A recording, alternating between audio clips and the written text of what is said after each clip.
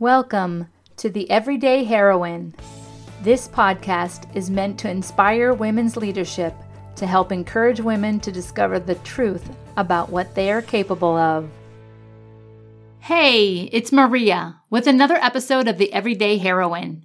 On the heels of each episode, I am always inspired with new topics of conversation that take a person further down new avenues in life to adventure as an everyday heroine.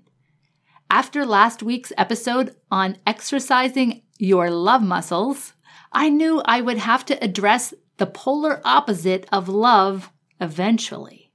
That means that we are talking about hate today. As I attempt to open up a dark and dreadful topic of conversation, I will begin by sharing a few bullet points to help you see where I plan to take you in the next half hour as we tippy-toe around the topic of hate. First, I want to talk about one of the most powerful movies I have ever seen, because the entire movie was a documentary on hate.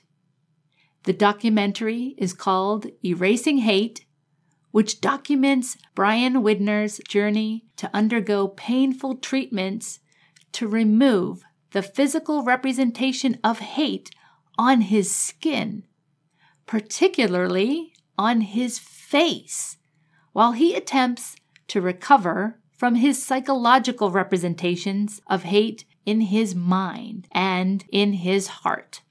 There's a 7-minute YouTube video that I will share in the show notes that quickly highlights Brian and his wife Julie's transformation.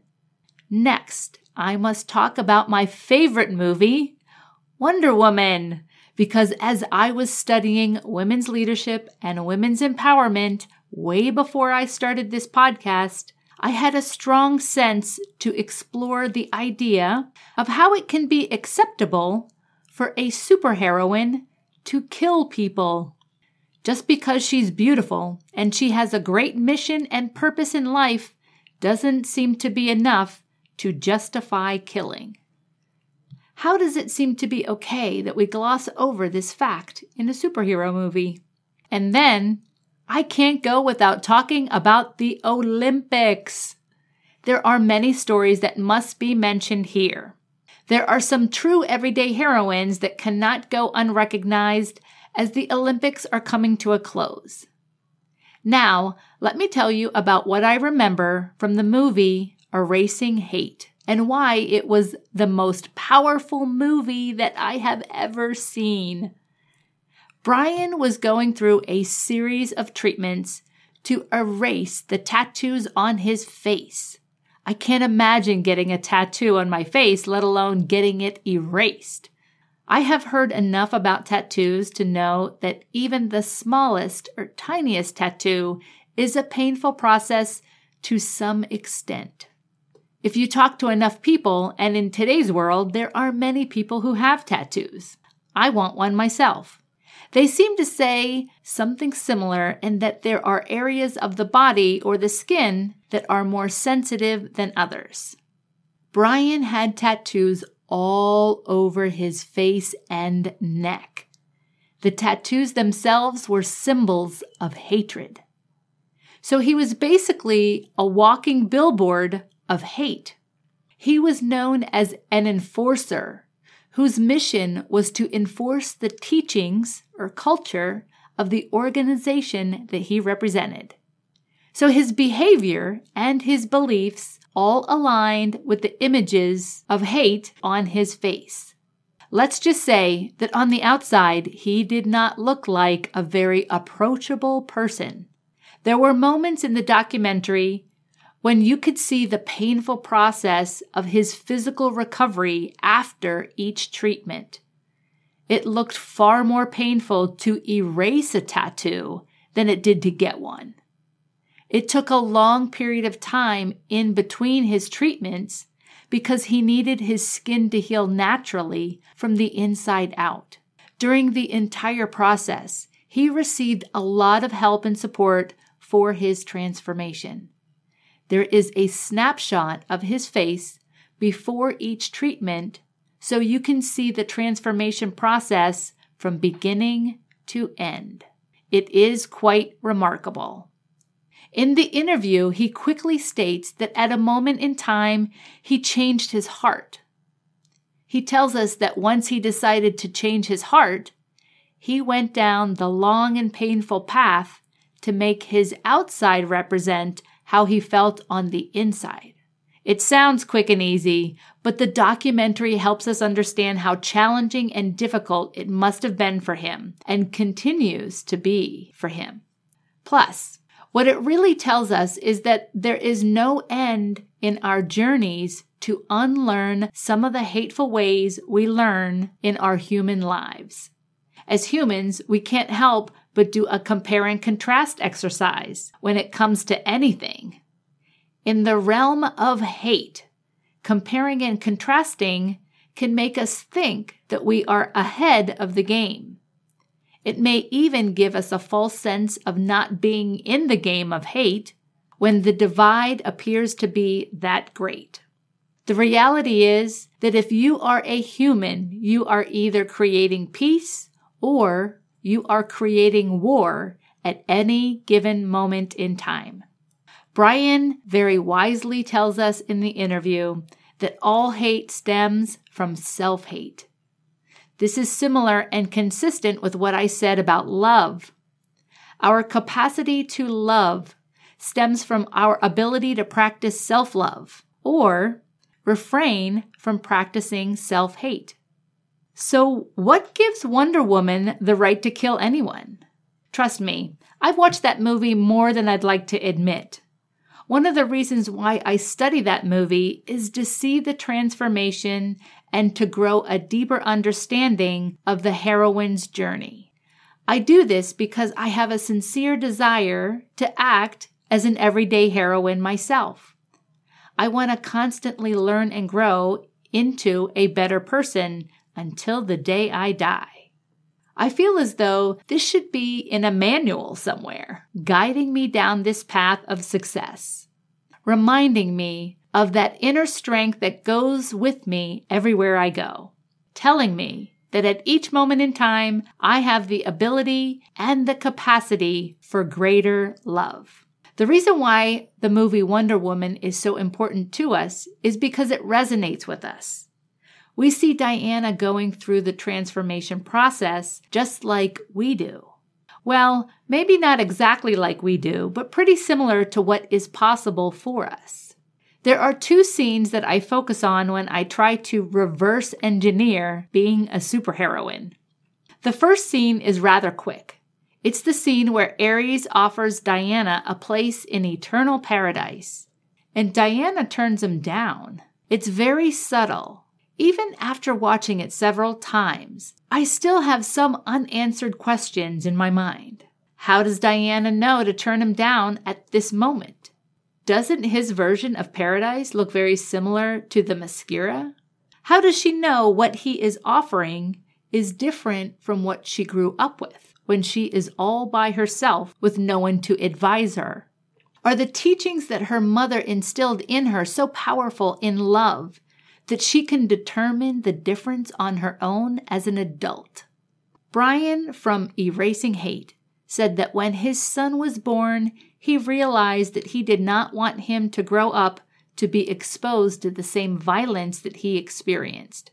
That was a powerful motivator to seek love over hate and drive his decision-making process. He was raised on hate, yet he knew at that moment which one was more important for a better future.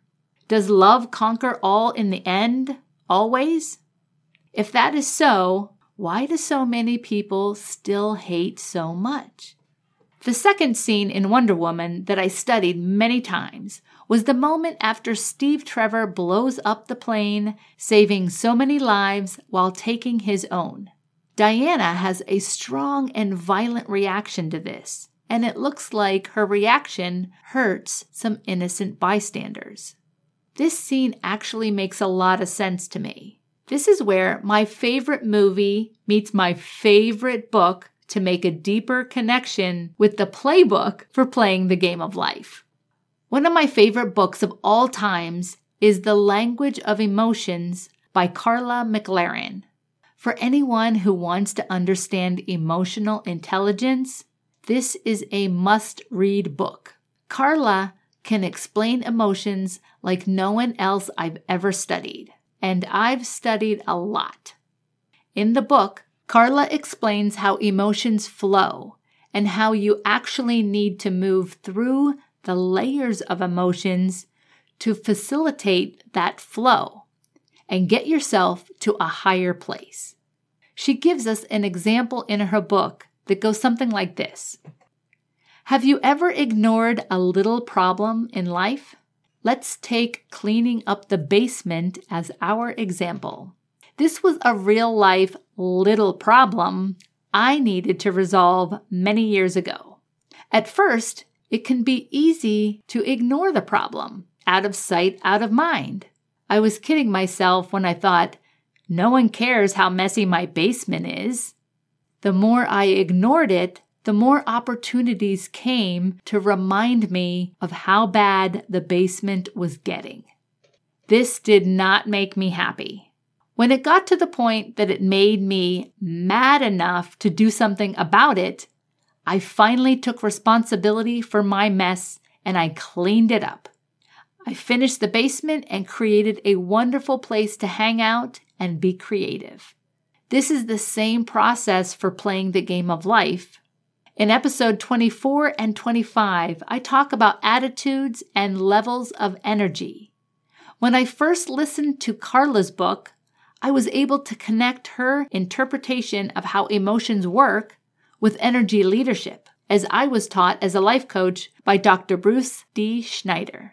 On top of the emotional part, life coaching includes your thoughts or mindsets and the actions and results that are created based on such thoughts and emotions. Both Brian and Carla had significant traumas in early childhood. In episode 25, I talk about the 5 steps for adjusting an attitude for a successful life. It has a lot to do with childhood experiences. You don't need to experience significant trauma to choose to experience more peace in life. I highly encourage you not to wait for something dramatic to happen to seek out more success and happiness. I think there are plenty of people walking around dissatisfied enough that it is having a negative cumulative effect on the planet. You can see it in the news. This emotional growth process is also the same process that Diana goes through after Steve Trevor saves the day so that Diana can save the world. Diana hurts some people, even kills some people, as she moves through the emotional process of fighting for the greater good while grieving the losses along the way. She changes quickly in the final transformation of the movie, where she fulfills her destiny and becomes the God killer that she was meant to be. At the final stages of the transformation process, she becomes invincible and she glows with confidence. She has an inner strength, that je ne sais quoi. That inner strength is effortless and beautiful in a love conquers all kind of way. She knows she is more powerful than Ares, and she instinctively discovers another superpower. She does it with grace and without ego. Which brings me back to the Olympics. I love the Olympics. Up until a decade ago, I was always totally into the Olympics. I needed to see all of the events and hear all of the stories so that I could stay incredibly inspired with all of that Olympic spirit. It is a very powerful event that has such a powerful impact on so many people, places, and things. And like anything else in life, there is a mixture between peace and war, love and hate. I wanted to bring some visibility to the events that have been taking place during the Beijing 2022 Olympics, while I sum up my superficial perspective on hate. There are plenty of acts of love and triumph as we hear stories. I want to highlight a few of my favorites. Brittany Bowe gave Erin Jackson a spot on the speed skating team. Erin uncharacteristically stumbled in qualifying, and Brittany was a true everyday heroine in giving her the spot. I was thrilled to witness Erin become the first Black woman to win a gold medal in speed skating for Team USA at a Winter Olympics. Brittany shared the joy and enthusiasm of Erin's victory. We should all understand that Brittany acted from a place of selflessness, or in other words, love.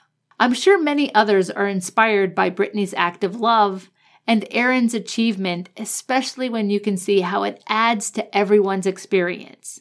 It does not take away. This is abundance and love in action. This is peace and love. I love to see the story about Eileen Gu, who was born in America and lives in America. Her mother is Chinese. Eileen visits China every summer, and she is a student at Stanford. She competed for China in the Winter Olympics because she saw the opportunity to inspire many young girls in China to follow her lead with dreams of winter sports and becoming Olympic hopefuls. I understand the hatefulness that Eileen would endure as she blazes that trail and navigates the turbulent world of fame. She is a 3-time medal winner in a single Winter Olympics, with 2 golds and a silver. She is smart, beautiful, and highly talented. Unfortunately, the haters come out of the woodwork when a star shines so bright. Eileen seems to be well supported by very loving people who can help her achieve her best, even in the midst of darkness. On the contrary, there is a lot of drama and darkness from the women's figure skating event.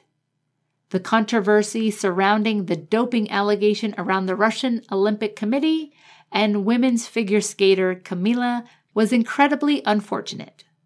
It was a darkness that filled the air and continues to cloud what should be the happiest moments for every athlete. I watched the televised event of the long program. As each woman performed and celebrated with a smile as they came off the ice, I thought I was witnessing something very different. Skater after skater, each woman was so proud of her achievements, and each woman was genuinely happy. That's the je ne sais quoi I speak about.